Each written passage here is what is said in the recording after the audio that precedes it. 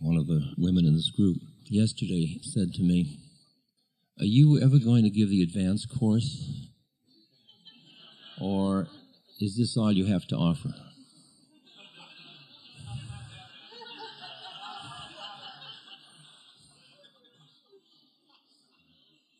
Can't but admire that, I must say. That's as good as you can get.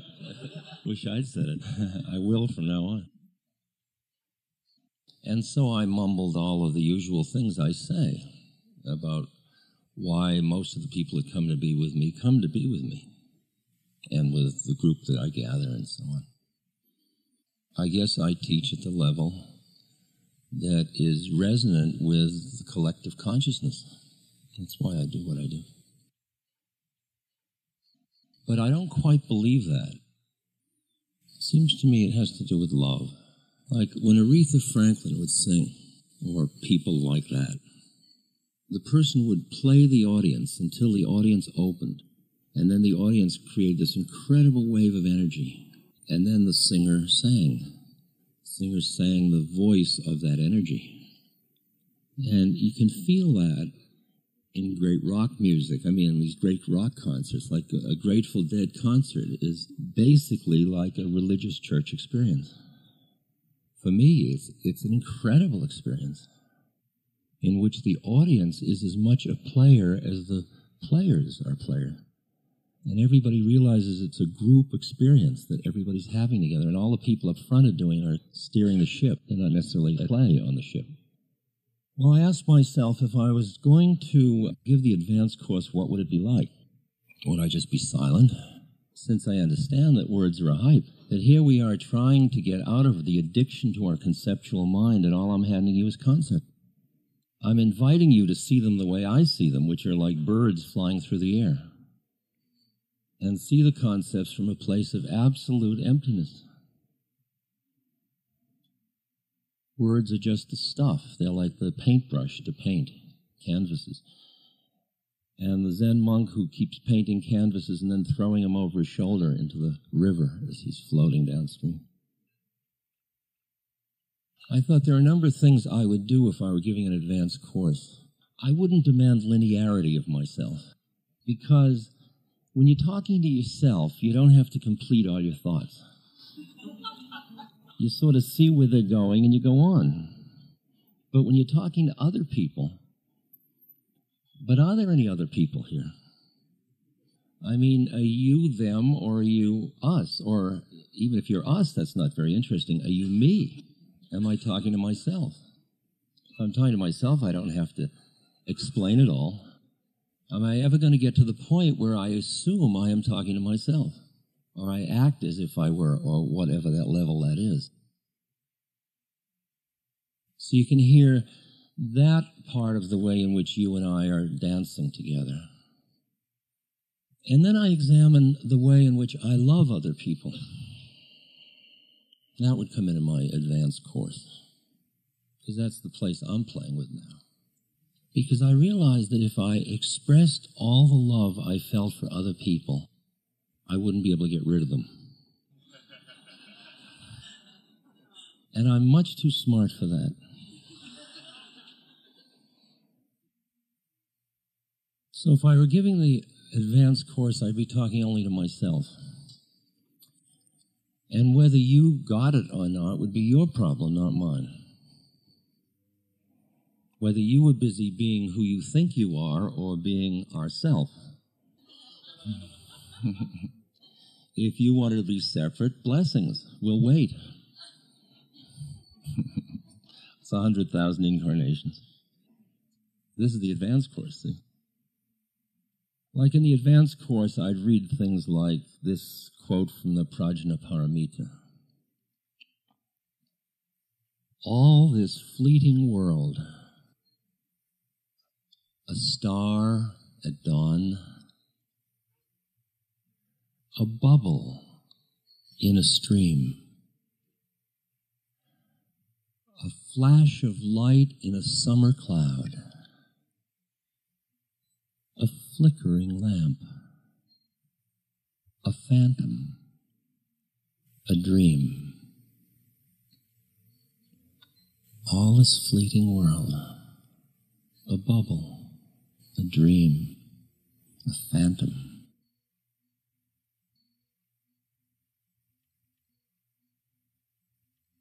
If I were giving the advanced course, this is the place I give it from. I give it as fellow connoisseurs and appreciators of the bubble. A shared awareness delighting in the play of the Lord, the play of the forms of the universe. Not so afraid to look at what is because you're afraid you'll melt. Being made of tougher stuff. That you can look at Kali and Shiva and their work, and you can look at change without freaking because your awareness is not identified with that which changes. You and I are living in a culture that is paralyzed by fear. Its creative juice is almost totally drained out of it by its fear. This fear is the fear of change, the fear of the unknown. And yet at this moment in history, we are in a moment in which we are like a snake, shedding a mythological structure in order to grow a new one.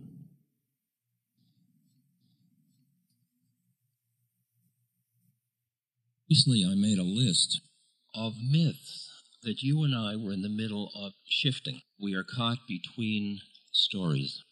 And that's the ground for incredible anxiety, because who you were was defined by the myth, where you fit in the scheme of things. Just let me run through this list and get a feeling for how it embraces you. Many of us grew up with the American dream myth, and we saw the GNP rising and rising before our very eye. And every next generation was better off than the last one. New moment, new myth. This generation is not as well off. Their money doesn't buy as much security and safety and luxury and life. And they have more endangered resources to live with. That's what we are giving not the seventh generation, but the next generation. So we have a shifting myth. We're still holding on to the old one. In each case, you'll see how much we hold on to the old one because we don't want to face the new one. We are a youth culture. Our values are in youth. Our world mastery, etc. However, the baby boomers will be 50 in 1996. So not only is that the power realm age of the society, but it's just over the edge. The baby boomers are starting to go out by the cultural values. Because when you're old, if you're in a part of a hunting tribe, they just leave you behind. If you're part of a gathering tribe, they have jobs for you within the social structure. You're part of the system. You care for the children. You're an elder. You are the holder of the wisdom of the tribe. But what our culture has done to aging people is fear, panic, loss, isolation, irrelevance, a kind of a burden to the social system. And yet all of us are on that path to aging. In India, they have ashrams or stages of life. In the first stage, you're a student. And then after about 20, you're with family. And your job is to work in the world and do very, very well. Very successful in terms of resources. And those resources, there's a formula for how you use them during that period. You use them for your family. You use them for children and old people. You use them for holy people. And then in the third stage of your life, your children are grown, they take over the business, and you start your studies your spiritual studies, your pilgrimages, things like that, alone or with a partner or with a community. And then comes, when you're 60, the sannyas stage, when you are free of all structures, and the society just says, go, baby, go. Society's there to support you because it needs what you have to offer. And it's a mature enough society to recognize this fact.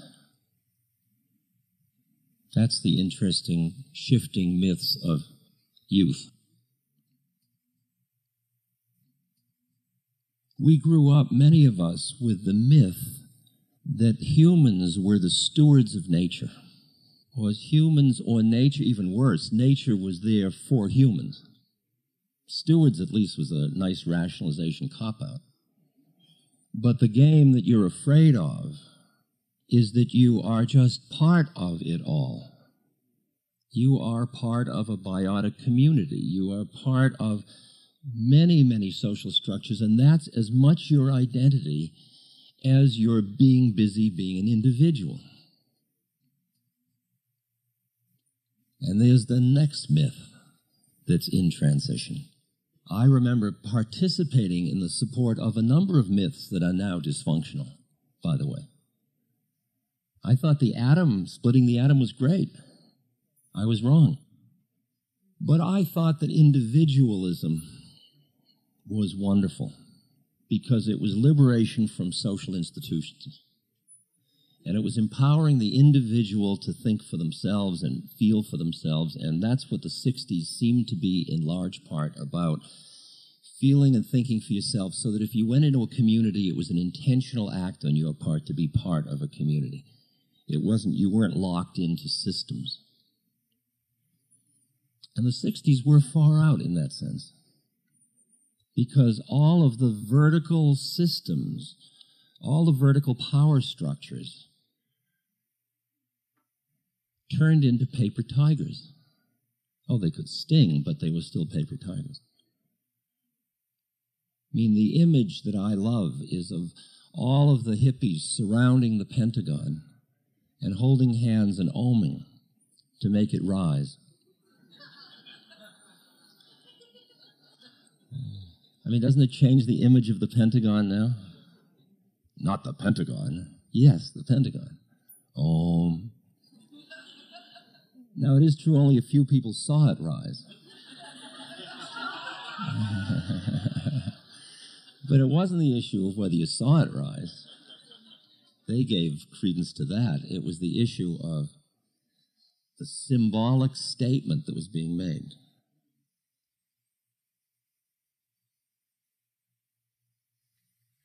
And that break from vertical, patriarchal authority institutions that preserved incredible discriminations and oppressions and so on started to crumble. Civil rights, sexual freedom, environmental consciousness, women's movement, anti-Vietnam movement about the immorality of economic wars.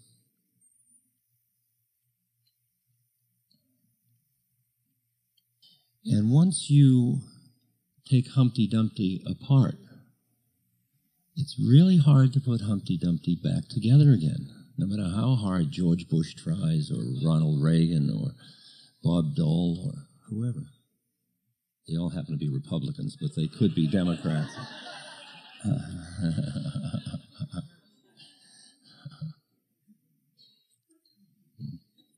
But you can see that creative government is that tension, by the way, between the force of preservation and the force of change. And the art is not to get so carried away with change you lose the baby with the bath, and not to get so caught in inertia that you miss the opportunity for survival, basically, because you don't adapt. Then there was the myth of material acquisition, in which the temples become the shopping malls. And you watch thousands of people going through with eyes fixed. Their whole culture centered around the shopping mall. Social institutions, there are The old men counting beads, there's the whole structure. And it's a social institution that represents some of our highest aspirations.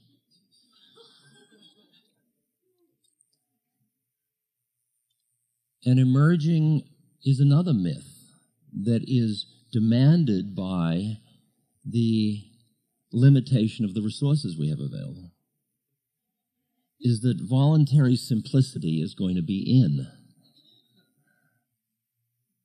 That living simply, not collecting stuff, is going to be in. Not just using up resources in order to, because you're not under the illusion it's going to make you happy any longer.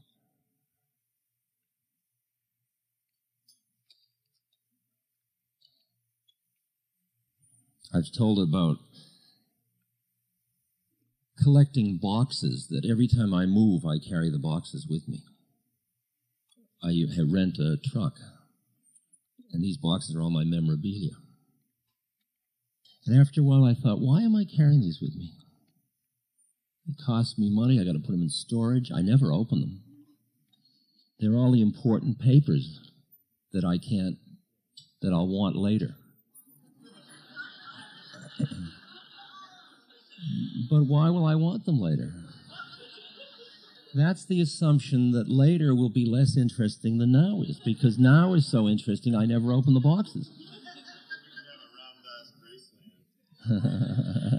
That would be a later thing, yeah. Much later, baby, much later. The art is to leave no footprints.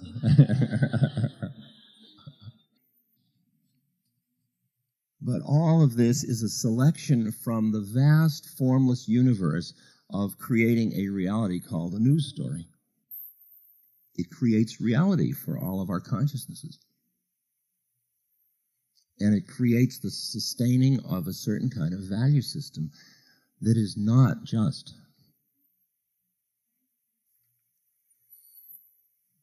And the rational mind is in the service of protecting your separateness first. Then you can use it for play and sport and technological advance. But it's to make you more comfortable and feel safer in a basically unsafe situation. Because your separateness is part of that which is changing. And it's like trying to stand on sand that's in the ocean where it's all constantly giving way beneath your feet.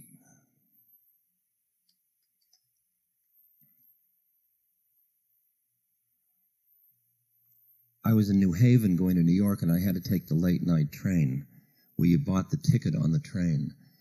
And so I had just become 60, and the conductor came along, and I said, senior citizen, please. And he immediately gave me a ticket that cost half of what I would have paid if I hadn't said that. And I said to him, don't you want to see any identification?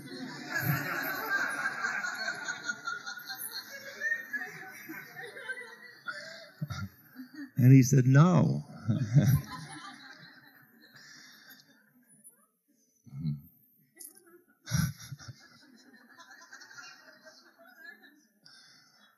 That was a story I didn't tell you before because I was punishing.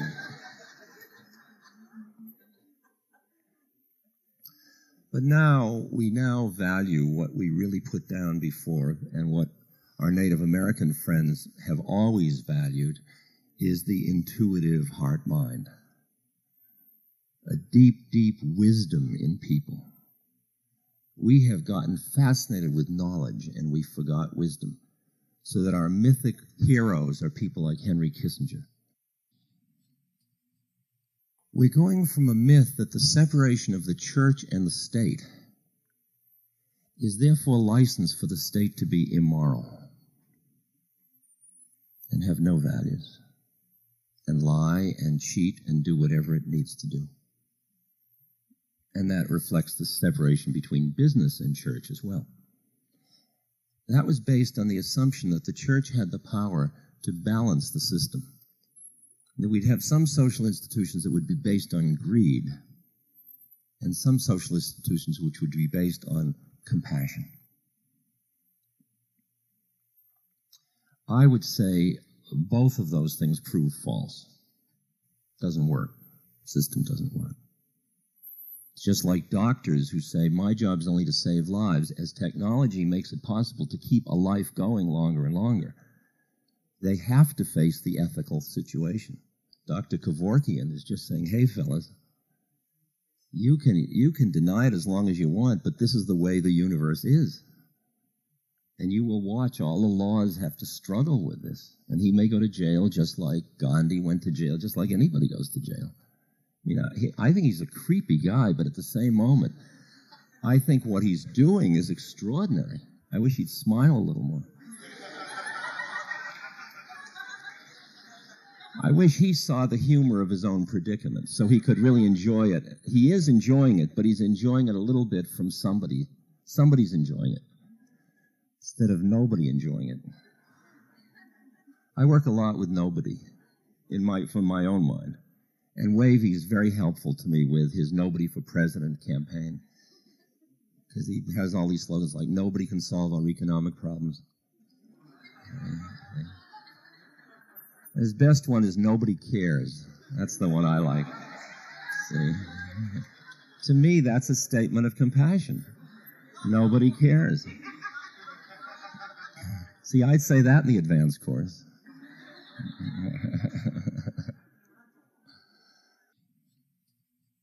Oh, I went through one that I think is not one that we're in the transition of at the moment, but I was passed through the moment when scheduled feeding was in. Remember that? So I could cry my little eyes out, and nothing happened. And I've been disempowered ever since. That's changed. We now have demand feeding within reason. We had monogamy. Remember that? By 1975, over 50% of the marriages of the people getting married at that point would end in divorce. Not that we're married then would divorce, because that's people from previous generations. We basically now are living in a culture of serial monogamy. Now, is that bad or good? That's your mind that determines that. It just is what is. Do people have any less opportunity to come to God in serial monogamy than in monogamy? Depends on your spiritual practice. If your practice is relationship and you want to use your marriage, wow, one marriage can take you a long way. You can dig a mighty deep well. So it's not a good and evil issue. Then you say, well, is it good for the children? Well, you know, I have a number of friends who got divorced and they remarried, and all four of the family are really good friends. Everybody just married for the wrong reasons the first time. And they're all doing very well, and the kids end up having 2 households and 4 parents. And I've thought about that, and I've experienced jealousy in myself. I was stuck with the complete neuroses of 2 people. You know, I couldn't play anybody off against anybody. You know, and they were neurotic just the same way. That's why they got married. So the fun of having 4. See, I mean, I'm just shifting consciousness a little bit to say, let's just stay open to what's happening and find whether we can be peaceful in the process of change rather than in always resisting the change. Is this too weird? No, you say no. Say thank you. You reassure me that I can go on, because every now and then I look at somebody's face that's going like this, and I go, oh, Jesus, I've gone too far out. But I don't care. See, in the advanced course, I don't care.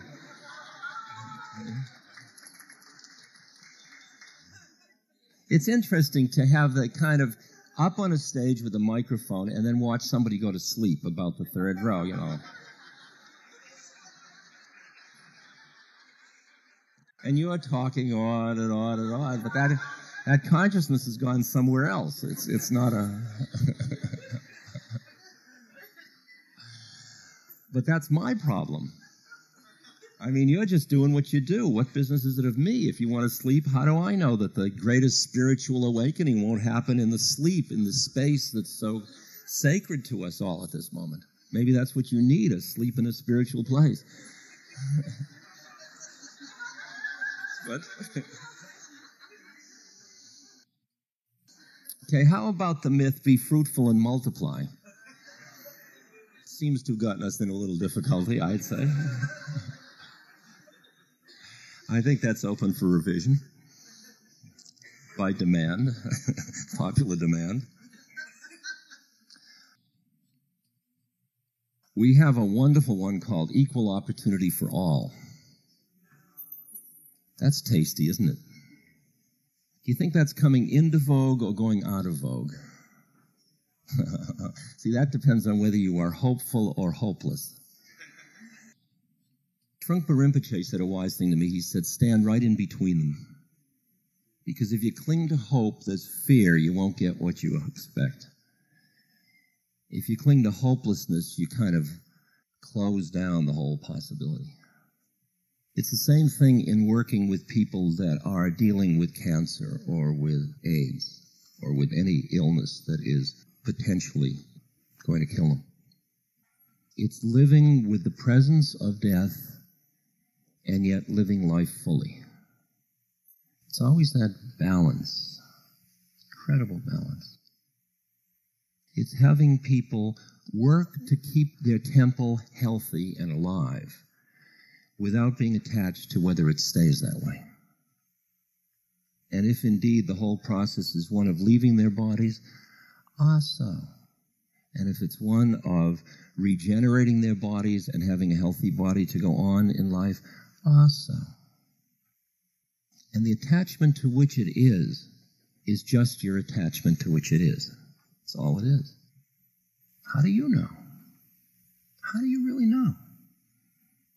You may have a set of beliefs, and that's stuff you're holding on to. But that's just stuff you're holding on to because you're afraid of jumping with no concepts. Isms are certainly suspect as our myths change. Communism, capitalism, nationalism. All the isms look like big egos that are crumbling before our very eye like the Berlin Wall. We're very suspicious of isms because we saw how business without government is piracy. We saw that in our country. And in Russia, we saw how government without business is tyranny. Changing myths from the separation of the mind and the body to holistic, or the consciousness that our minds and our bodies and our spirits are all of a piece.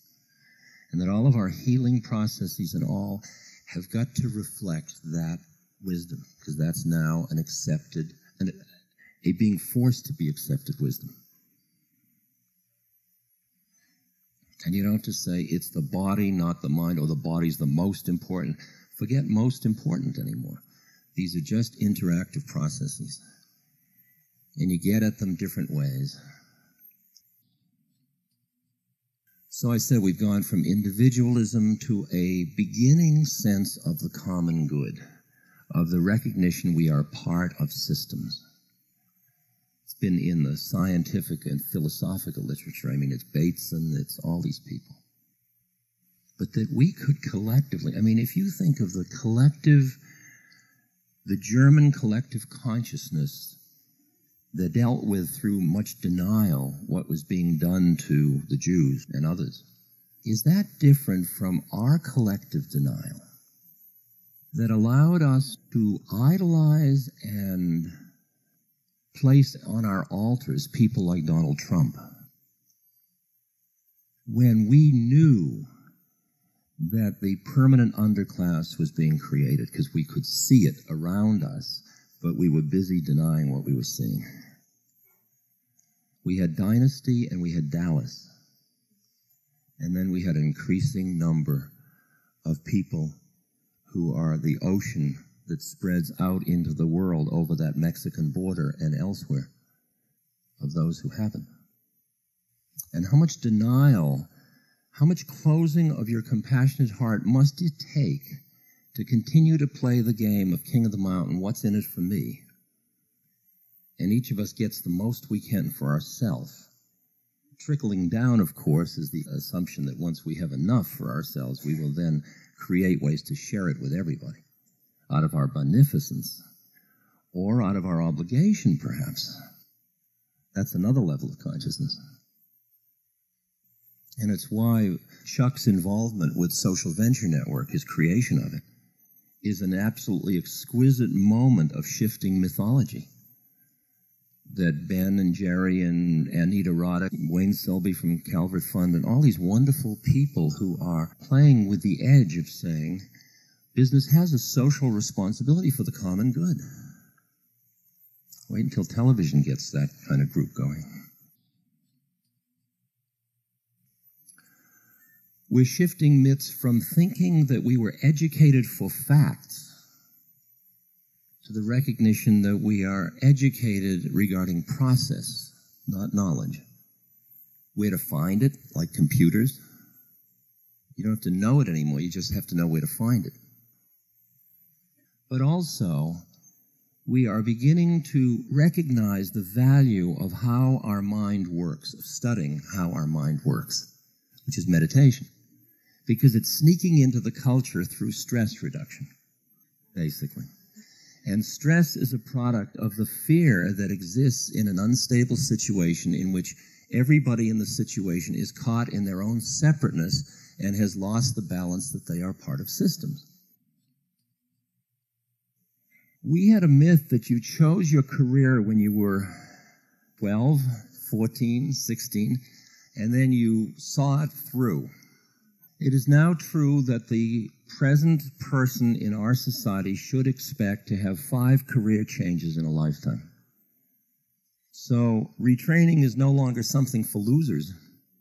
It's something for winners. It's how quickly you get retrained for your next round.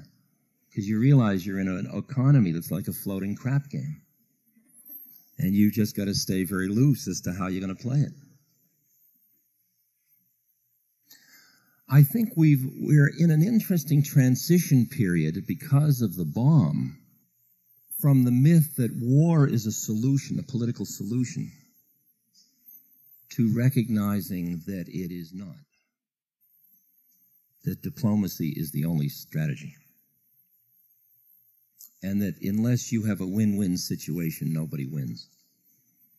We're seeing how when somebody wins, somebody loses, and when somebody loses, there they are, the Croats, the Serbs, and the Bosnians. Everybody feels they lost, and now they're going to win. But really, in history, there can be no winners and losers, because we're all in it together. But notice how little compassion there is across those borders between the Muslims and the Christians, the Jews and the Arabs, the Palestinians, the inner city and the suburbs. We had an interesting myth that I had in my history books about 1492 and the great benefit of Columbus discovering America. I think we have matured with our mythic structures. I now feel that we are looking for a way to make an apology for the fact that we built our system on genocide. And we are as culpable as Hitler ever was for what we have done as a people. And feel how deep the justifications were in the culture. John Wayne.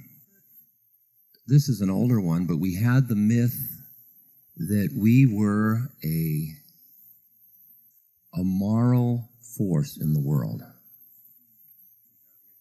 And then we had the Vietnam War. And we realized how fallible our systems were. That our fallible meaning that we were caught in acts that were not harmonious with our deepest wisdom. That's the pain of it. The pain for each of you is to be living your life in a way that is not harmonious with your deepest wisdom. And I would say that's my pain. And that ever since 1961, when I took mushrooms, ever since that moment, I have recognized that I have a deep deep wisdom, a connection to the universe that is at home and true and at one. And that my separateness is just my separateness.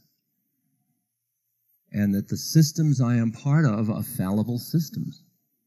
And they are dissonant from the way my heart says. My heart says there is justice. My heart says there is compassion, because that is what my heart is. It's a just and compassionate entity, and so is yours. And we armor them with rationalization to deal with the fact that we are acting in ways that are not just and they are not compassionate. And I figure my whole life has been an attempt to work with the dissonance and the attempt to integrate my inner truth with the way I live. And it's very, very fascinating as a journey. Fascinating as a journey. Myths. Just a few more. I won't bore you with the whole list. I'm going to write a book about it because it's so good. Well, we're still in the one about rich and famous of who gets in People magazine. But fame is becoming more trivial as time goes on.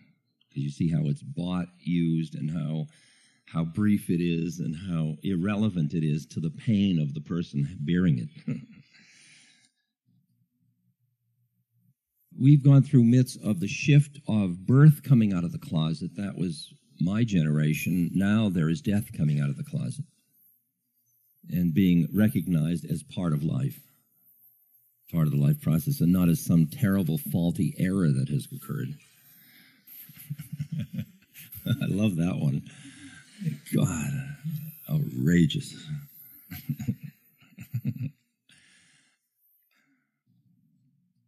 We have the myth that religious institutions provide the ethical base. Well, it depends on what you call the religious institutions. And there are new religions occurring all the time, like the appreciation and honoring of Mother Earth is an emerging religious institution that has a very strong moral code that leads you to collect your bottles and papers and etc. That's also motivated by your fear and your rationalization that you're doing good. Well, it's better than nothing, but it's not much. In terms of the way your lifestyle, my lifestyle, I am not living in harmony with what I know. And there's a way in which that's a drag. It's not a big drag. It's not a drag I may ever rectify. But it is a drag. I'm aware of that dissonance. So we are living in interesting times. Remember the Chinese curse, may you live in an interesting time. The question is whether it's a curse or a blessing. See, it's a curse if you're afraid of change. It's a blessing if you can use change to free yourself from your identification with that which changes. See, I really see it as a blessing. I look at this body, which is now decaying at a deliciously interesting rate. You can almost notice it from day to day. And there's all these big veins and wrinkles and little marks and spots. And this is beauty. If I look at it as a beautiful old hand,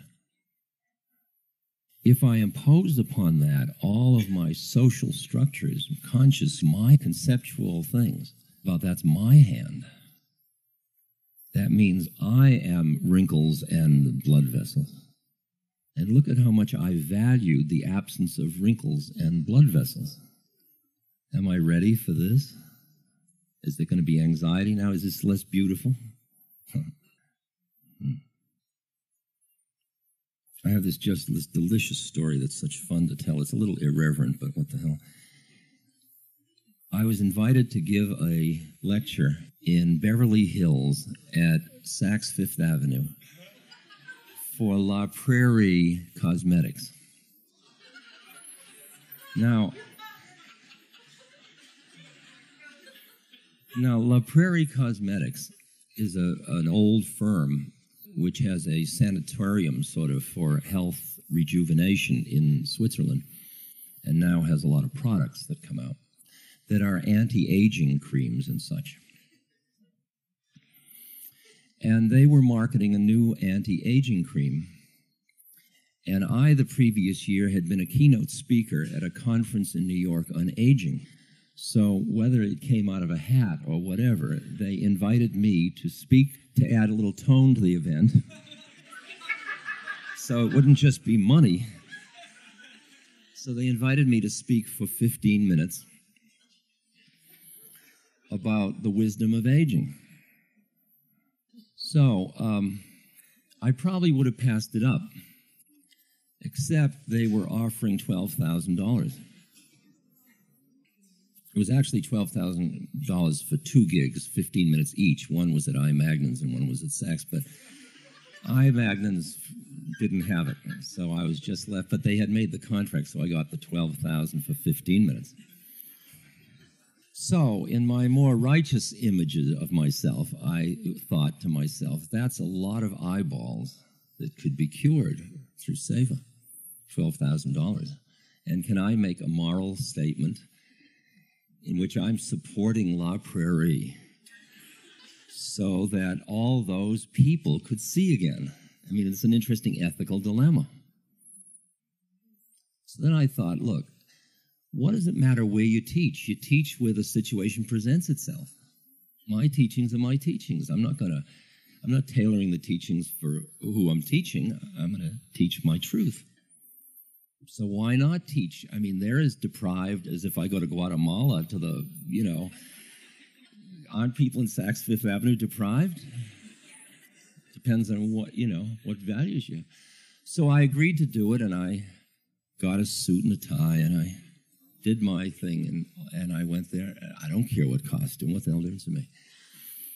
Costume up for the ball, right?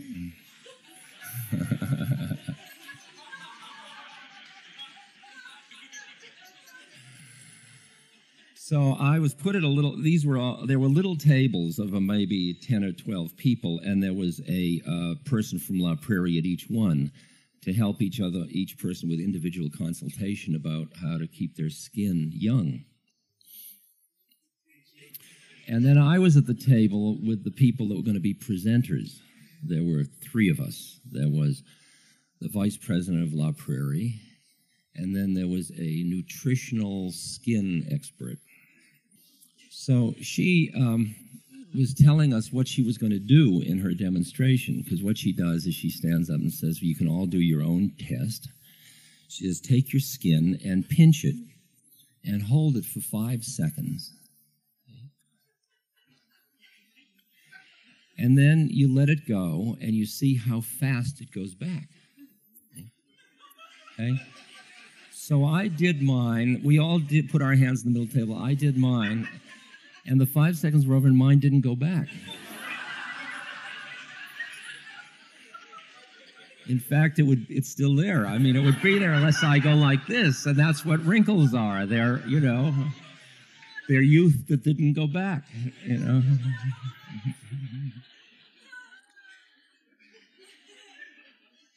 So it came my turn to speak, and I stood up, and I looked out at my audience. They were serving salad. It was a luncheon. So what I saw were a number of people with mouths full of lettuce looking up at me with a certain kind of opaque look. And what it reminded me of was when you go out in a field and there's a group of cows and you sort of disturb them at their business, and they look up and they're...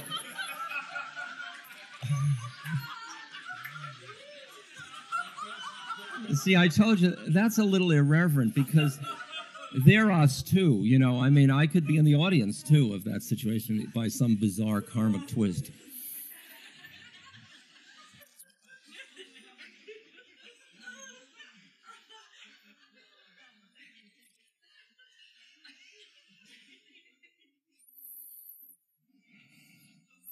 So the question is change beautiful?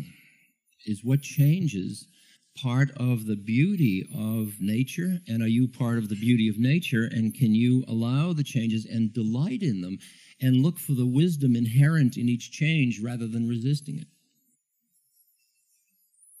Can you work to preserve your body and at the same time be ready to let it go? Rilke says the most remarkable thing is to be able to hold death and continue to live. To be able to be at peace with the way of things by cultivating the part of yourself that isn't you anymore, but is, which has nothing to do with time and space, birth and death, coming and going, loss and gain, fame and shame, pleasure and pain. Which ones are you ready for? That would be in the advanced course. I mean, the third patriarch will be in the advanced course, but as a process of deeper study. The one that starts, the great way is not difficult for those who have no preferences. I mean, do you want the advanced course or do you want the beginner course? Beginner. No, I'm just telling you what I would teach if I were teaching the advanced course. You're not ready, I know that.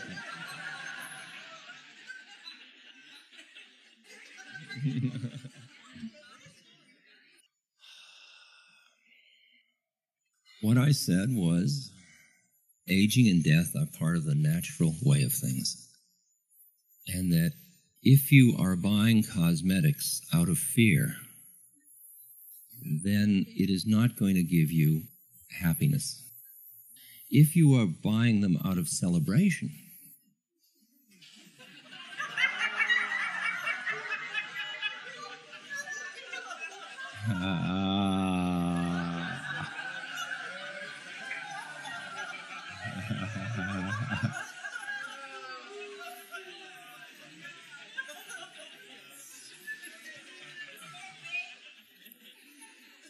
Did they pay for it? Did they pay for it? I guess so. I don't know. I'm not in the business end.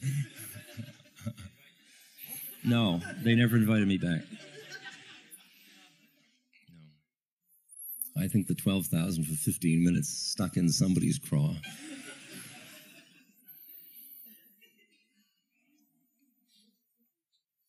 It's interesting for me to just reflect as to where one teaches or what one does with one's energy, just like you have to decide.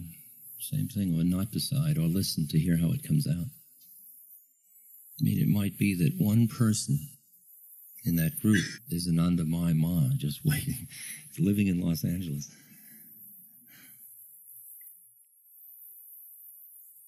I don't really know that it matters.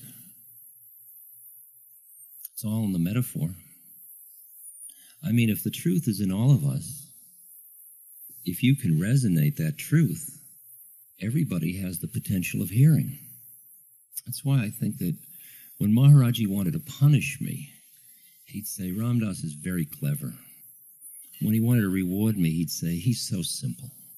I realized how clever I am. That's those prefrontal lobe siddhis, those powers. But I don't know whether I said it to all of you, I said it to some of you, what Maharaji said about powers.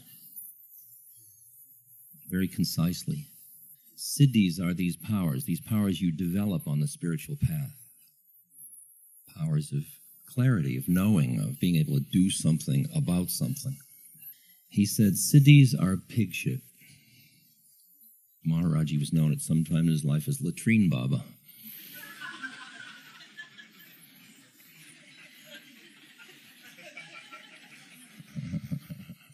That's the lineage you're learning from, so.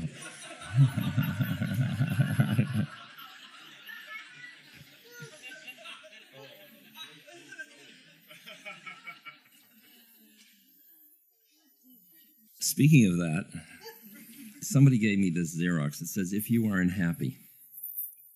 Once upon a time, there was a non-conforming sparrow who decided not to fly south for the winter. However, soon the weather turned so cold that he reluctantly started to fly south. In a short time, ice began to form on his wings, and he fell to earth in a barnyard, almost frozen. cow passed by and crapped on the little sparrow.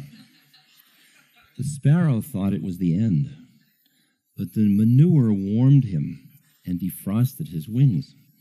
Warm and happy, able to breathe, he started to sing. Just then, a large cat came by, and hearing the chirping, investigated the sounds. The cat cleared away the manure, found the chirping bird, and promptly ate him.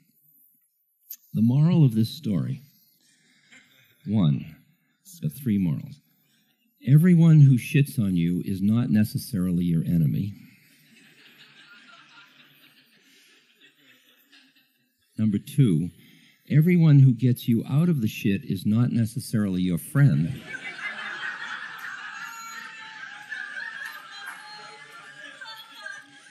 And number 3, if you're warm and happy in a pile of shit, keep your mouth shut.